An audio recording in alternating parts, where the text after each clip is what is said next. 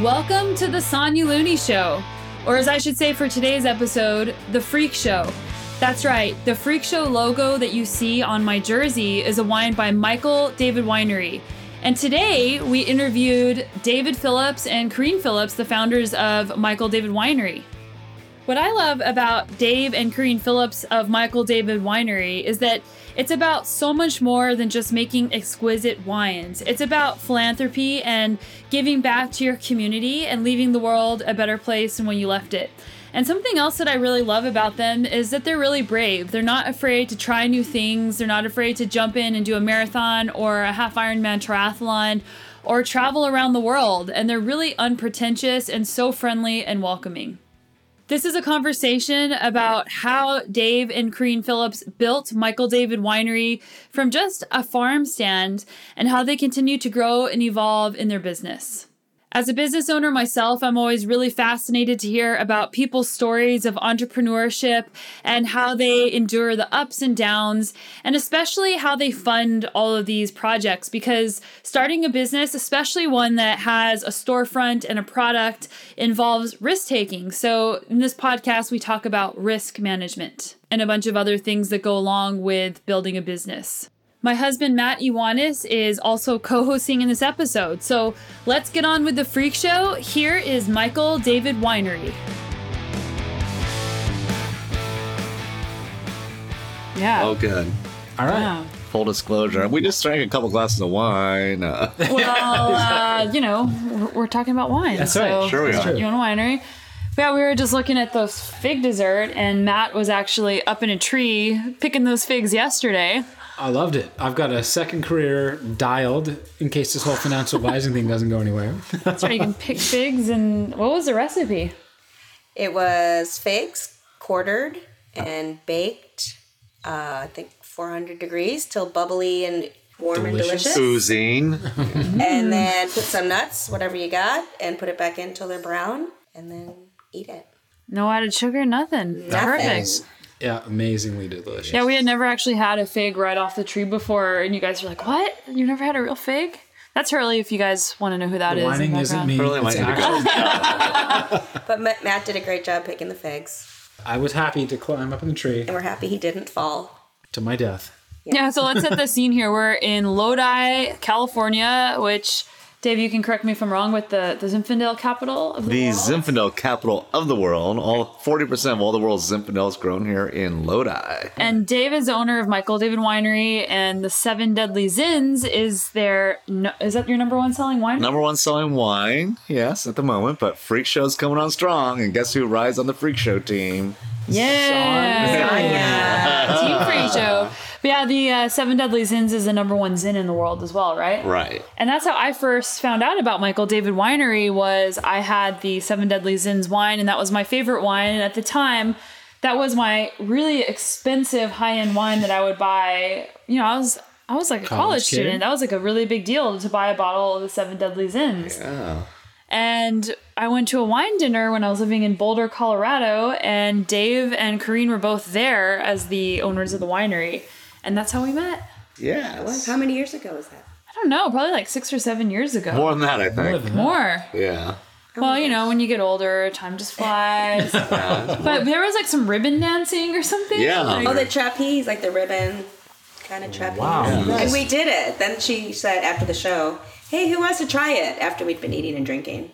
Yeah. it was like a Cirque du Soleil style ribbon thing. And it was actually really hard. And I think that Dave was the best at it. I think Dave And was. I don't know how I figured out you were a biker. Did you have a road ID on your wrist or something, or what? No, was I know it? what. We left the I'm like, oh, you dinner. ride? We were walking together after the dinner, and there were bikes parked on the sidewalk, as they are in Boulder, and it was the ergon grips, the Oh, yeah. handlebars, and you're like, hey, those are ergon. I said, what is that? Because we do a little mountain biking, and you said, yeah, these really help to ride up the mountain, and then I think it kind of went from there. Yeah, and I also had this hologram bracelet on. It was like old, you know, the old school hologram bracelets that are supposed to improve your balance. And Oh, that's it. You had the Yeah, same bracelet I had on one. too. Oh, yeah. And I actually didn't know that That was you a were scam, that whole thing. Oh, I it's think a that's like I didn't know that you were Dave, Michael David Winery. You were just like another guy at the thing, and I just ran up to you and I was like, where does the same bracelet. This is awesome. And then we just got to talking. Yeah. Yeah. Nice. So yeah, you ride. Oh, okay, cool.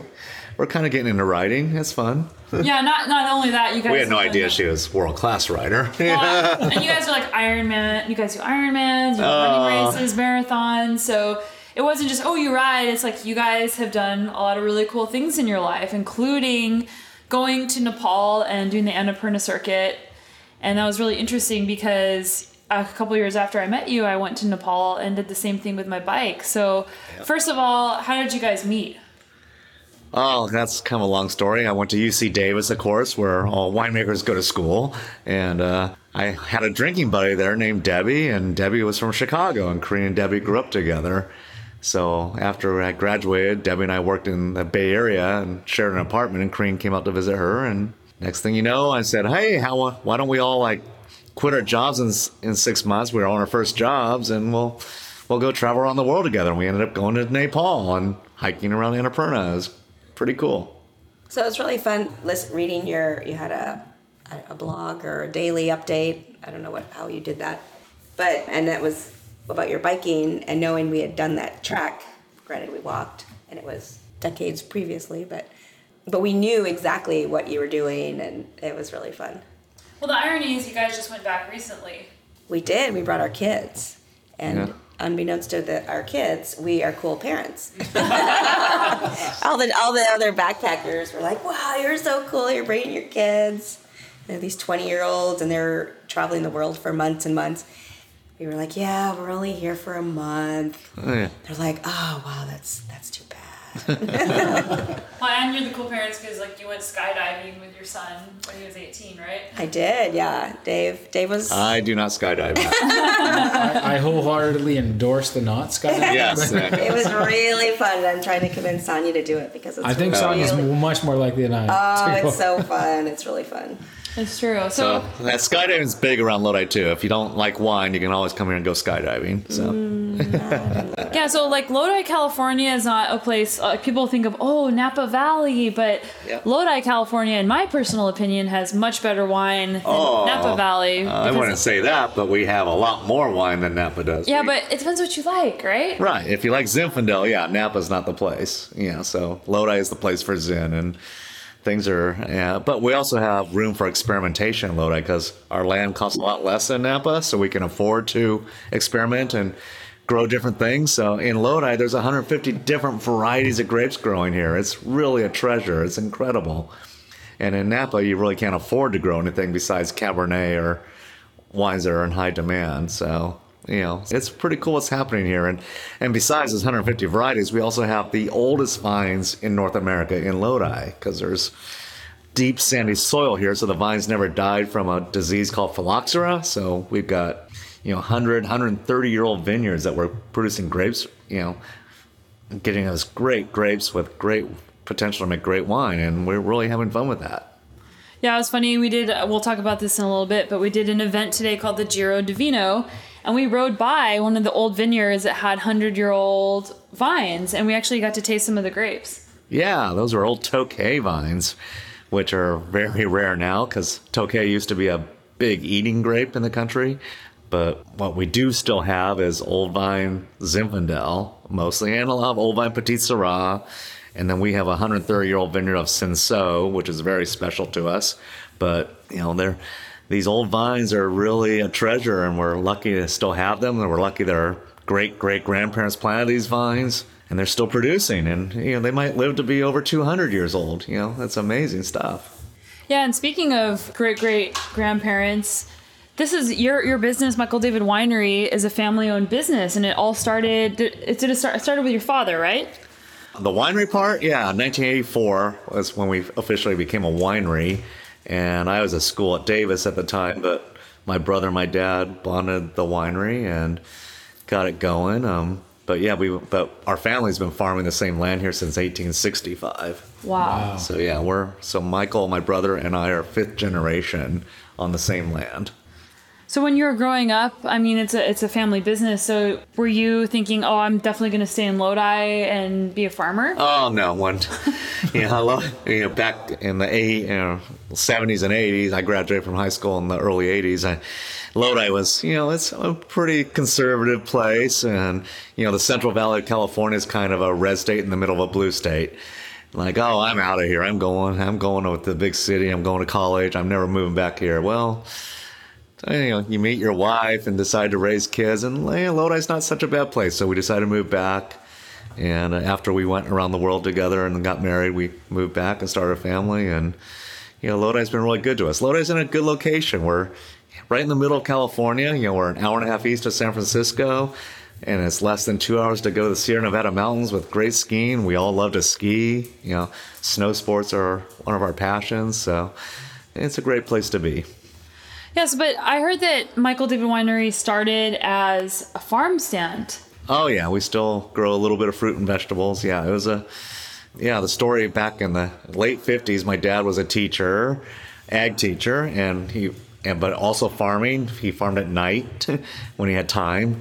And he was growing tomatoes to sell to the cannery. And some of my older brothers at the time, I wasn't even born yet, but my parents had a lot of foster kids and adopted some kids at the time.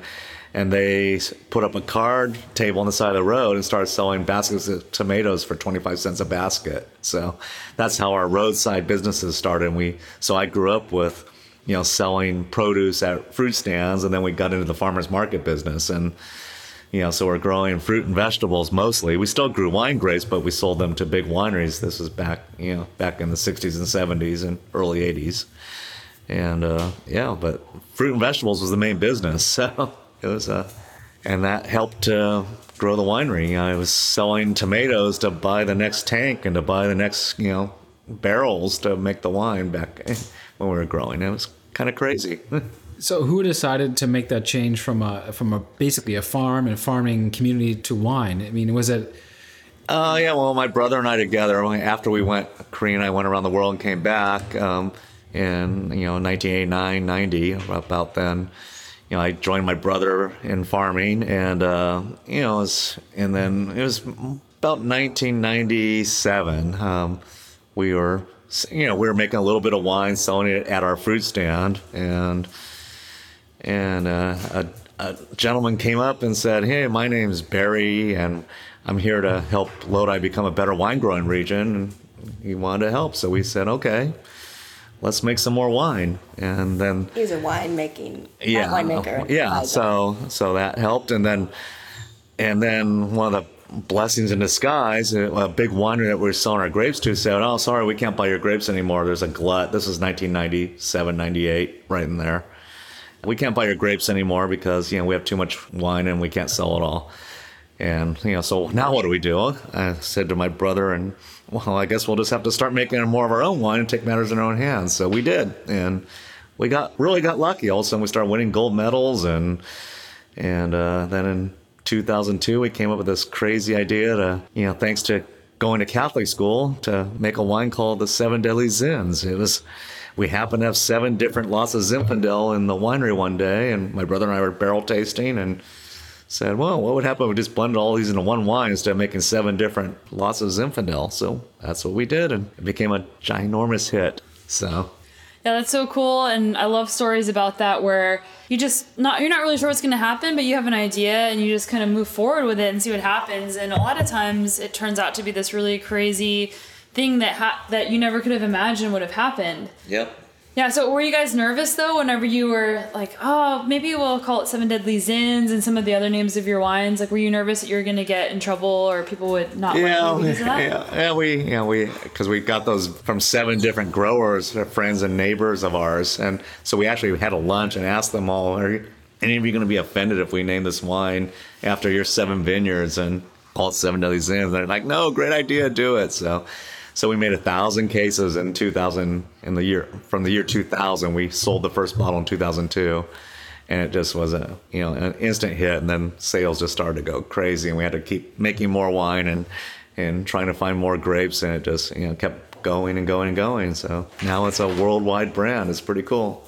But you like to have fun with your label. We like having fun. Yeah. Try to make it. We wanted to make wine accessible. We wanted to make wine unpretentious. We wanted to make wine fun, and because that's their labels. Yeah. So. And some of your other labels are also kind of down that sort of Catholic sort of the tweaking lust and yeah. Rapture. The rapture, yeah. That's our high-end priests Cabernet. and reverends buy wine. They think it's Oh great. yeah. If we can sell wine the Bible Belt in Texas, Oklahoma, then we know we're doing our job. That's pretty good. Yeah, I like the edgy names of all the different wines. Like you have a lot of the individual zins as well, and they're Right. like Gluttony and sloth and greed, yes. rage. Yes. And they're just amazing. I mean, beautiful wines. Like they're spectacular. Thanks.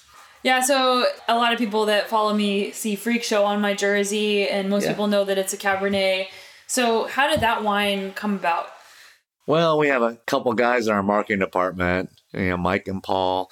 They're, young, hip guys, and they brought the idea to us and said, we think this name will really sell. And, we were kind of skeptical. Freak Show, why would anyone buy a wine called that? But eventually they talked us into doing it, and it turned out to be a big hit. We made a Cabernet. It's getting great reviews. It's a 90-point Cabernet that sells for $20.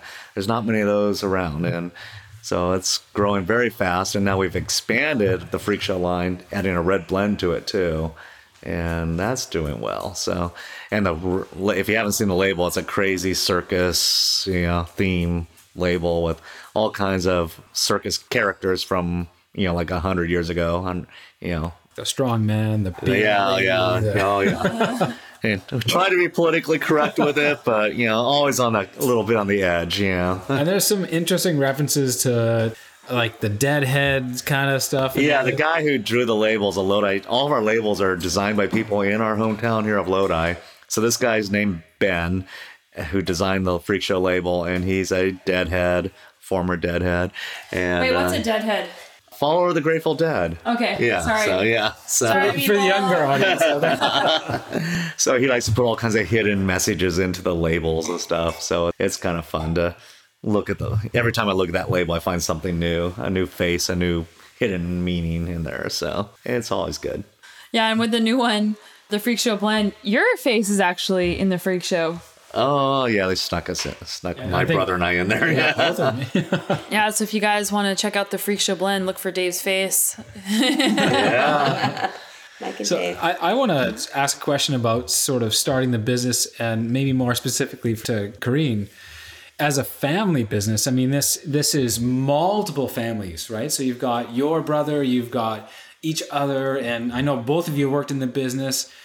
What's that like to make that decision to go into business, into a family business where you don't have a pension, you don't have a guaranteed income, you don't have all these things, and you're raising a family and all these things? So what was going through your mind, maybe specifically Corrine, to go, I mean, maybe this might be David's idea or David's family, but you're along for the ride. So what are you thinking? You're right at the beginning.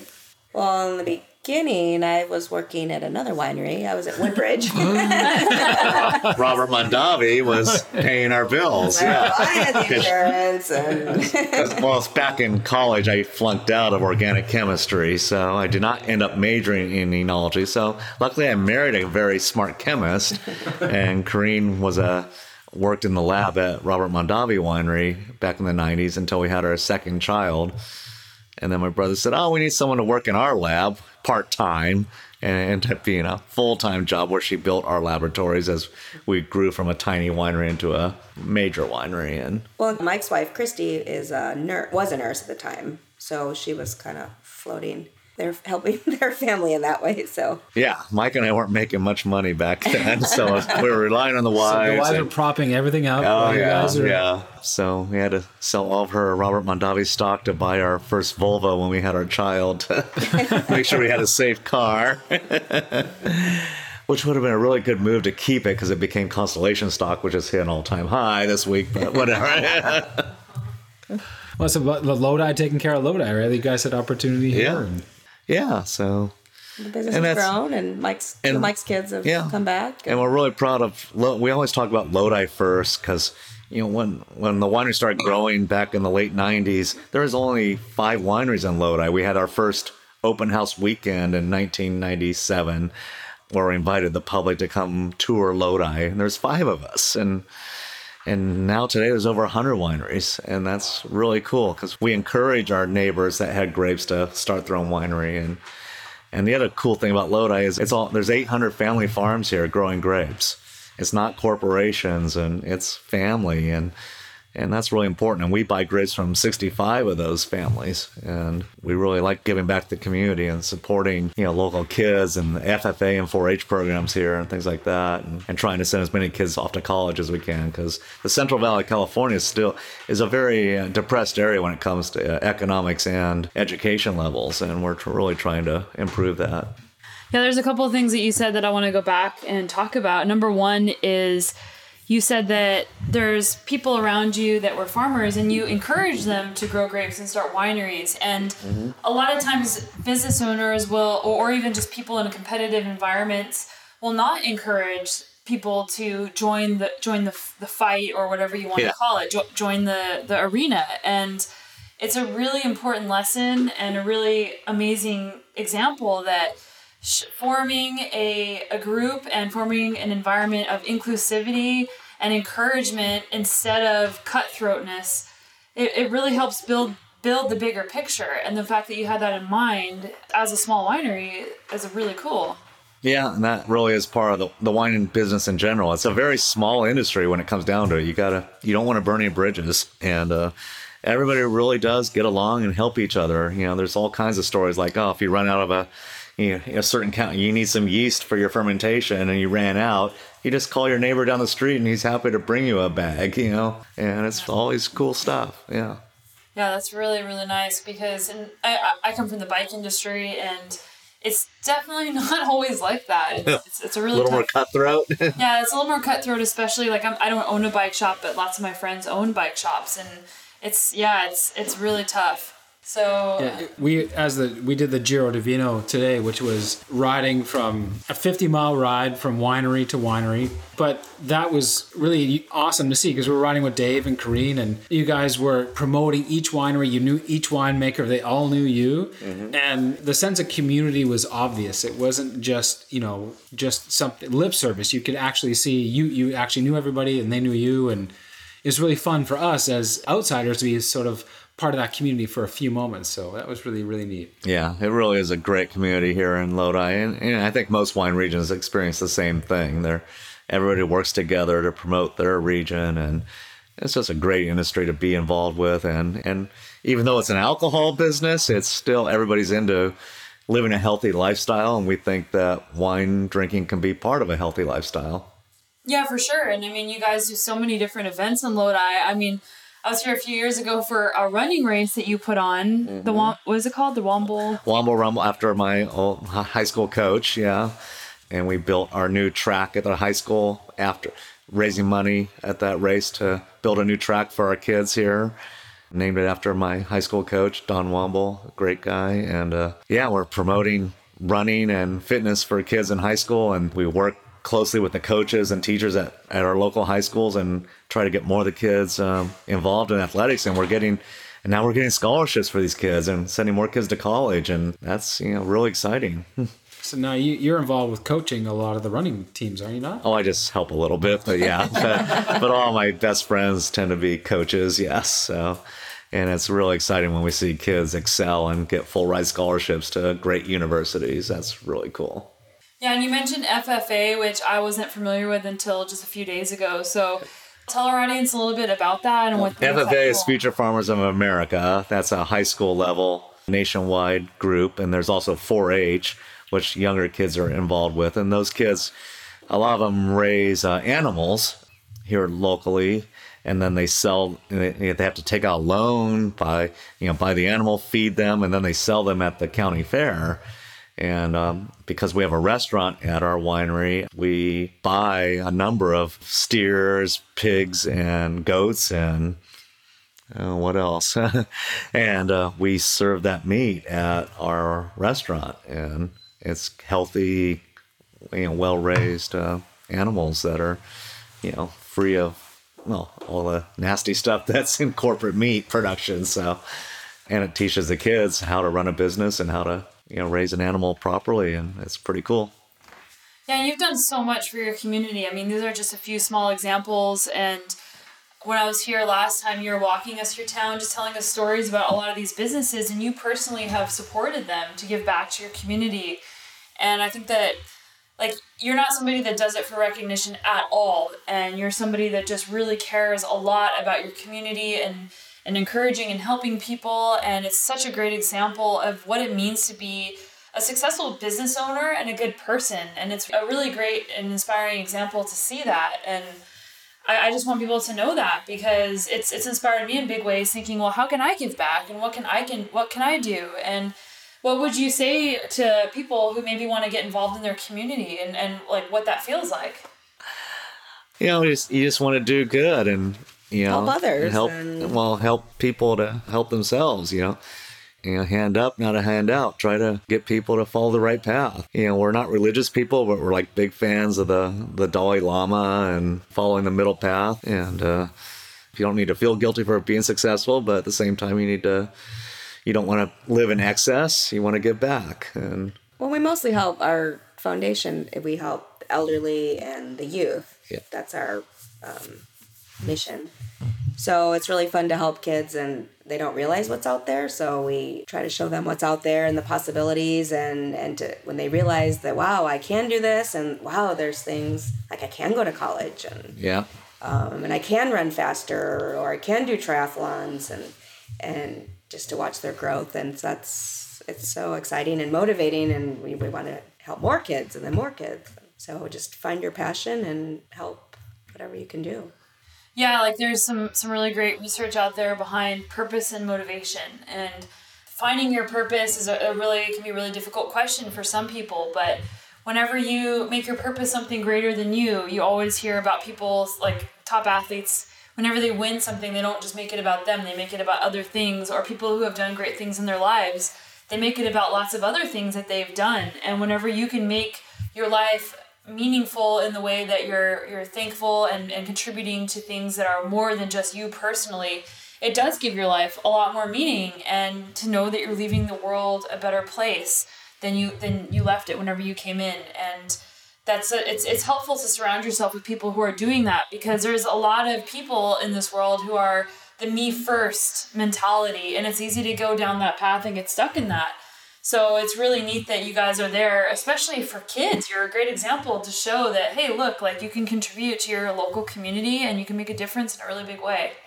Yeah, and it was, David mentioned the community, and we raised money for the all-weather track at the high school.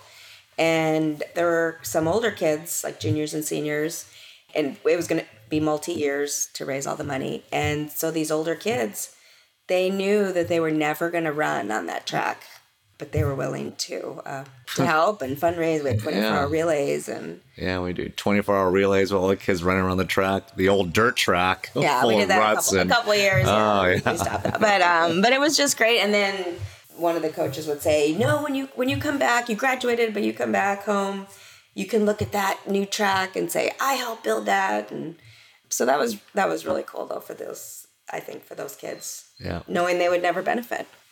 So now we need to get a new pool built in Lodi too. So that's a much more expensive project. But yeah, we really want to see better sports facilities for our kids and our seniors, and a healthy lifestyle for everybody. So that's something we keep working on.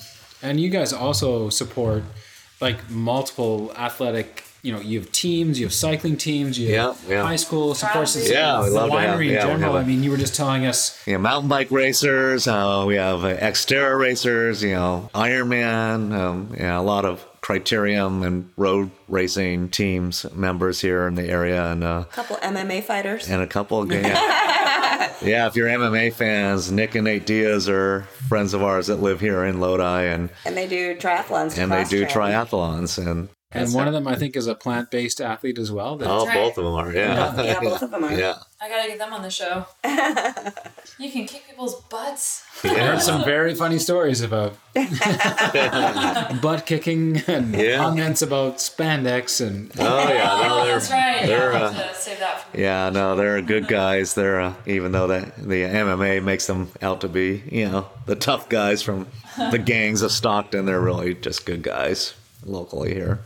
Yeah, so with the winery, you get to travel all over the world because there's tons of different countries that sell Michael David wines. Yeah, I think we're in 32 countries now, my last count. So yeah, my son and I are heading over to Vietnam in 2 days to promote the wine there, and then going to China and Indonesia to promote the wines. So it's pretty cool. I never thought we'd sell our wine all over the world, but it's kind of fun to do that. Yeah, so from like a growth and scaling point of view, it's a real challenge for businesses to not grow too fast and to be able to manage that. So what is your philosophy with scalability?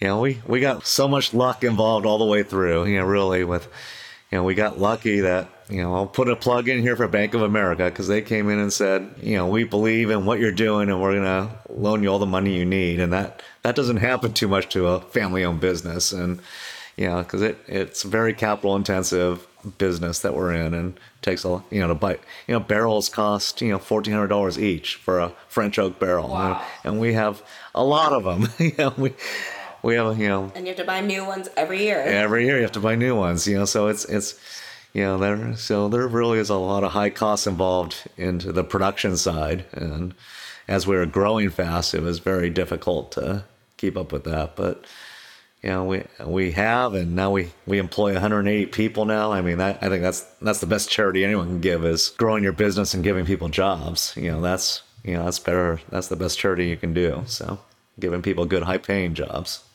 Yeah, there's a lot of risk involved too. I mean, how do you go to sleep at night knowing, oh well, I've invested all this money, I've got all these loans out, I've reinvested in my business. Yeah, well, it's getting easier as we become more successful, but yeah, it was a hard 10 years of growth there it was a lot of restless nights. One of the most interesting things I think is that I heard from you guys is that first sort of, like you said, the first 10-year period, you're going through like spectacular growth. And I think most people think, well, if you're going through like doubling your business, it's got to be like money's falling out of your pockets every which way you look. Nope, it's the complete opposite. Totally the opposite. Like you're like, I had 5 credit cards I was rotating trying to pay off. Right. Before Bank of America came involved, we had our local bank, and they were telling us, you got to stop growing. You're growing too fast. Like, you only get a chance like this once in your life when you have a product that's a big hit, and you got to do it. And so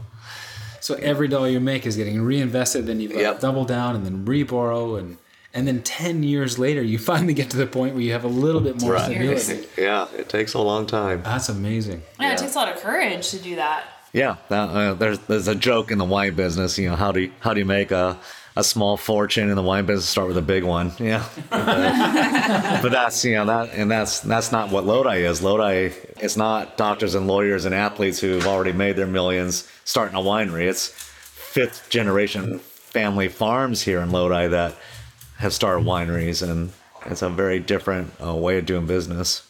But it's happening, and we're very proud of our region. So in the last sort of 10 years, have you seen the community change as there's been more? Would you say most of the wineries in Lodi are family run? And I think I saw a photo on the wall of all these different owners and business people of the region. And would you say the community has really changed in the last sort of 10, 15 years as those families have reinvested back in the community? It is changing. Yeah, like I said, when I left for college, I'm like, I'm never coming back to this town, this conservative town.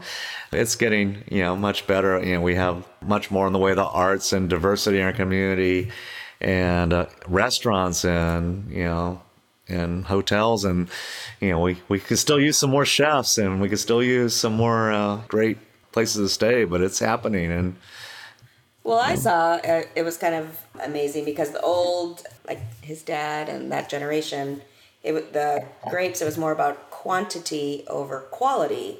So they did whatever they could, irrigated. Lots of irrigation. So that they'd have a really heavy crop, and so they could get a lot of money. While they weren't getting a lot of money, the price per ton. And then as that generation was dying and their children were taking over and they were going to college, they were getting educated. And then somehow, I don't know how it happened, I could see it happening.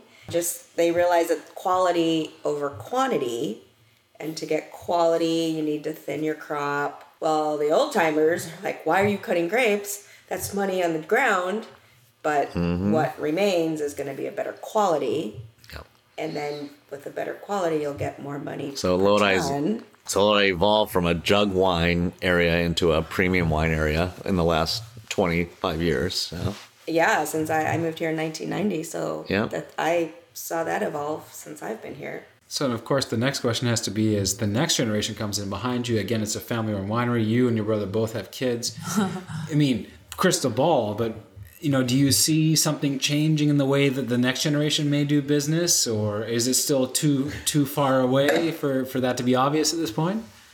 I think they're going to get it. They're well educated. They're doing the right things. My nephew and niece are, partners with me now in the business, kind of doing a lot of the work that their dad did. And our kids are still in college or just out of college. And they all need to go work someplace else first. But we hope they come back to the business. But yeah, I think they're just going to keep evolving and making this a better place. Yeah. Yeah, and I think it's also really interesting how our retail market has changed, especially over the last 5 to 10 years with online sales and the move towards direct-to-consumer sales. And what is it like in the wine industry with the brick-and-mortar liquor stores and also the pressure to sell online? That's huge for small wineries because, what are we? There's thousands of wineries in California, but only, less than 1,000 of them have distribution through the 3-tier system with distributors, nationally. So for a lot of small family-run wineries, they need that direct-to-consumer sales to survive. And so luckily now it's legal for us to sell wine to, I think, about 40 states now that it's legal to ship wine to with, mail order, online sales. Whereas before it was only, I think, 12 we could sell to in about 10. So we work a lot with the Wine Institute trying to lobby the states and the federal government to make, sales of wine easier to do. Because, since Prohibition, we have all these crazy archaic laws that, make it difficult to sell alcohol to other states and just to individuals. So, and all the 50 states have 50 different sets of rules. So it's a very, very complicated business, but it's improving, and luckily because of that direct-to-consumer sales, a lot of small wineries are able to survive and thrive. We do both. We sell direct-to-consumer, but luckily we got our distribution network going while we still could, in the last 15 years, and we are distributing in all 50 states and then 32 countries. So it's pretty easy for the consumer to find our products. Cool. And we'll put a link to that in the show notes for the winery. And I'll put a list of some of my favorite Michael David wines and also the FreakShow jersey, which a lot of people don't know is actually for sale. So not mine specifically, but actually the FreakShow jersey that has all the freaks flying the flag. And today we did an event called the Giro di Vino, which is a 48-mile ride around Lodi where you stop at different wineries along the way. And I definitely have not done an event where you actually get to stop and your aid stations are wine tastings. Yeah, it's quite fun. But we were all outfitted in FreakShow wear and people loved it. They're like, oh, we're going to get this FreakShow jersey. Yeah. It was fun. Yeah, it was really cool. Good stuff. And I've got a really important question, because this has come up a lot in the last sort of couple of days, because in your winery there's some backcountry skis with FreakShow labels, and you're on a road bike, and you guys mountain bike, and you run, and you triathlons. But what I want to know, what I would really want to know is winter sport or summer sport, because you guys both do both. You're backcountry skiers, downhill skiers, cross country. You do triathlon. You do it all. So if you had to choose, I have an answer. Yeah.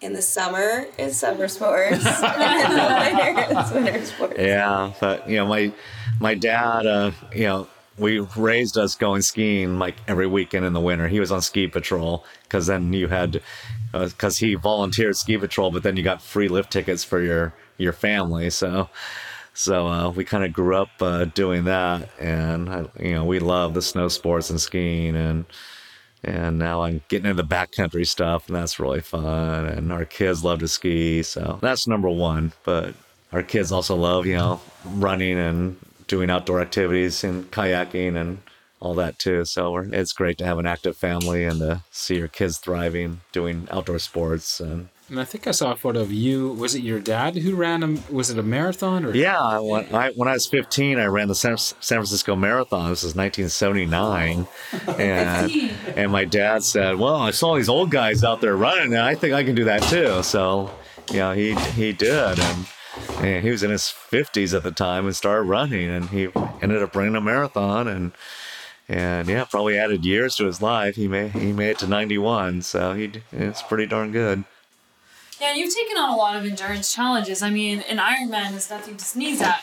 It was a half Ironman. It was only 70.3. Most people here can't even imagine running, swimming, and biking, and your willingness to participate in a lot of different sports. I mean, a couple times ago, I was here. We're like, yeah, you should do the cross race. And you said, okay, sweet, I'm in. And it's really cool. Like, what would you say to somebody that they have all these excuses or reasons why they shouldn't do something, but you just go out and do it? So how do you break down that barrier? Yeah, you never think you're going to be able to do that stuff, but yeah, you can. I remember when we have a cabin that we bought 10 years ago up in the Sierra Nevada mountains in a place called Bear Valley, a beautiful place, and there's a triathlon going on up there. It's 7,000 feet. And I'm like, I'll never be able to do that. Well, now we do that every year. And Kareen even got second place there this year. So. Yeah. We saw you and Kareen racing today on the ride. There was some hammering. There was some definite hammering going on. We got dropped.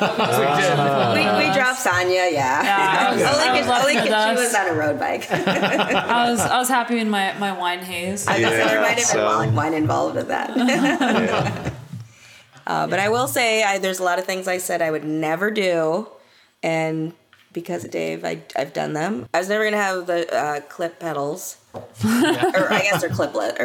Clipless. Oh, yeah, clipless. It doesn't make any sense, though, because it's like... I know! That's why I don't know how to say it. Yeah, those shoes. I was never going to have those bike shoes. That's what I said. Yes, I was never going to have those, and I was never going to ride more than, around the block, and I was never going to run... I was never going to do a triathlon. Yeah. And I was never going to do a half marathon and all these, and I've done them. And so now I never say never. I'll just say, at this moment, no. But so Dave has taught me, Dave. But in fairness, just goes out there. I have to out Kareen a little bit because she was an all-American gymnast in high school. So that's right. Kareen is legitimately an awesome athlete all on her own. And just because Dave is out there, Kareen is the one attacking and saying, no, I can do this too. Yeah, kind of. Yeah, but that's a great example of whenever you do something once, it builds your confidence to say, oh, well, I can do that, and I can do that, and I can do that too. So just getting started and doing little things outside your comfort zone and just having the willingness to try and trying not to attach any expectations or judgment on what happens when you try. Absolutely. It helps you keep doing great things in your life. And before you know it, you've done half Ironmans and you've skied and you've done marathons. Dave's done the Boston Marathon. I mean, it really opens doors for you in your life. And by sitting there saying, oh, well, I don't know, I don't want to look stupid or I'm too slow or whatever, you're missing out on life opportunities by holding yourself back. So, yeah, follow Dave. Get started. Follow Dave. Yeah. And Dave, he'll just go out there. He doesn't, I won't say he's last in the beginning when he tries things, but he doesn't care. He just goes out there. He has fun. He meets people. I mean, we met Sonia. I think I got last in my first cyclocross race here. Yeah, but I was on a mountain bike. I don't have a cross bike. And nobody really knows because everyone's just doing laps, so you don't know who's passed you 3 times or 1 time. Just make it look good. Yeah. He finished strong. Yeah, he looked good. But it's just, I think and just who you meet. And like I said, we met Sonia and now Matt and it's and then crazy. just being out in the race environment, there's amazing people, and these 75-year-old people pass you. I'm like, wow, that's awesome. That's really cool. Yeah, there's people in spandex. Or people why are they out here? And then really big, heavy people passing me. Like, wow, that's great. They're out there, and that's actually really motivating. Yeah. Yeah, it's incredible. Yeah, people can do it. People can do it, and it's your own race. You can't look at other people. Exactly. And I think that's a really good link to, I think both of those skills linked to entrepreneurship. Like you're in it for yourself and because of yourself, and you do it for your own reward, but you're also supportive of other people. And those are the similar lessons you can take from sport to business. And as a younger person, I would have never understood that link. But being older, I look back and I go, yeah, there's a lot of things that come from sport that really help with your life in general, and the larger lessons you can learn from that. And it's lucky that we've had those opportunities to have those. Wow, Matt, that's heavy, and it's very true. You start out being in it for yourself, but then you realize that, wow, like, well, it's kind of boring when I'm just doing this for myself, and it really means a lot more to me when it's the bigger picture and doing this for more than just myself. And even when you're an individual athlete, it's really not just you. It's your family, it's your friends, it's your community that support you. People that watch you. It's that track at school that somebody built for you. It's that whatever it is, and it's it's wonderful. You're never alone. Cool. I think that's a really great place to wrap it up. And thank you so much for coming on the podcast and for having us stay at your home and sharing all your wine and your support. Welcome to Lodi. Does everyone know where Lodi is? It's like just an hour and a half east of San Francisco. Did we get that in there? Plug the town. It's fly to San Francisco. Where would you fly into? Sacramento's a lot easier. We're only at 30 minutes south of downtown Sacramento. And there's a giant red rabbit in the airport. So if you like Monty Python, you can totally make lots of Monty Python jokes about y'all to come visit Lodi. It's a good place. A tour of California's here for all you cyclist fans. Yeah. There's a lot going on in Lodi. It's a great place to visit. Yeah, and come to Michael David Winery. Just come see Dave. Yeah, come see Dave. Buy a Freak Show jersey. Buy some skis, some Freak Show skis. All right, guys. Well, thank you so much.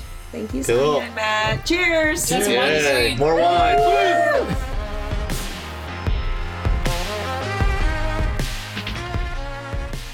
It was such a treat to get to go to Michael David Winery and do the Giro Divino and spend some more time with Dave and Corrine in Lodi, California. So if you guys ever find yourself in the Bay Area, they're only about an hour and a half or maybe 2 hours away from San Francisco.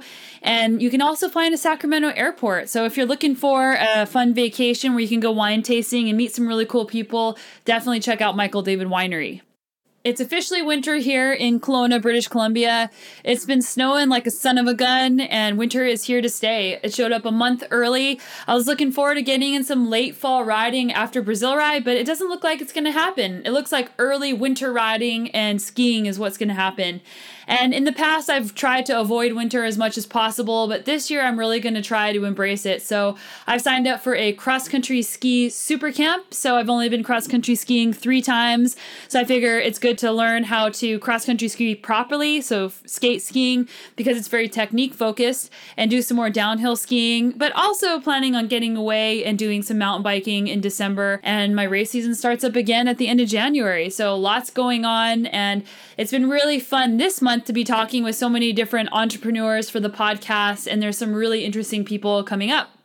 Thank you so much for listening, you guys. I really do notice, and I really, really appreciate that you spend your time paying attention to what I'm doing. It makes me feel really good, and it also makes me feel really good knowing that my guests are able to bring value to you. So if there is a topic or something that you want to hear about, send me an email. Contact me through my website. I'm easy to find, and I personally read and respond to every single email and every single social media comment. So I definitely see what you guys are doing, and whenever you guys are reaching out for me.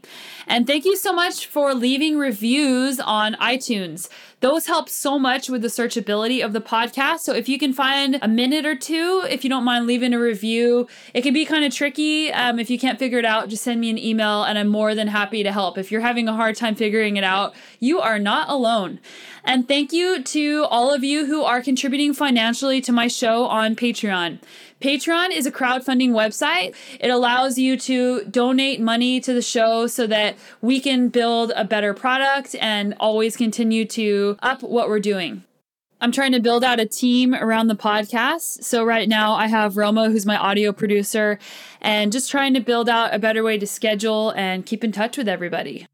If you haven't checked out the Plant Powered Tribe Facebook group, I'm inviting you to do so. You don't have to be a vegan and you don't have to eat a plant-based diet to be a part of it. It's just a community page on Facebook where everybody's welcome to post, everybody's welcome to share stories and ideas and recipes with one another. So I'm inviting you guys. You can check that out in the show notes or on Facebook. Just type in Plant Powered Tribe with Sonia Looney and that will pop up. I hope you guys are having a great week and wishing you all the best success in your training and adventures. And we'll see you back here next week or on social media.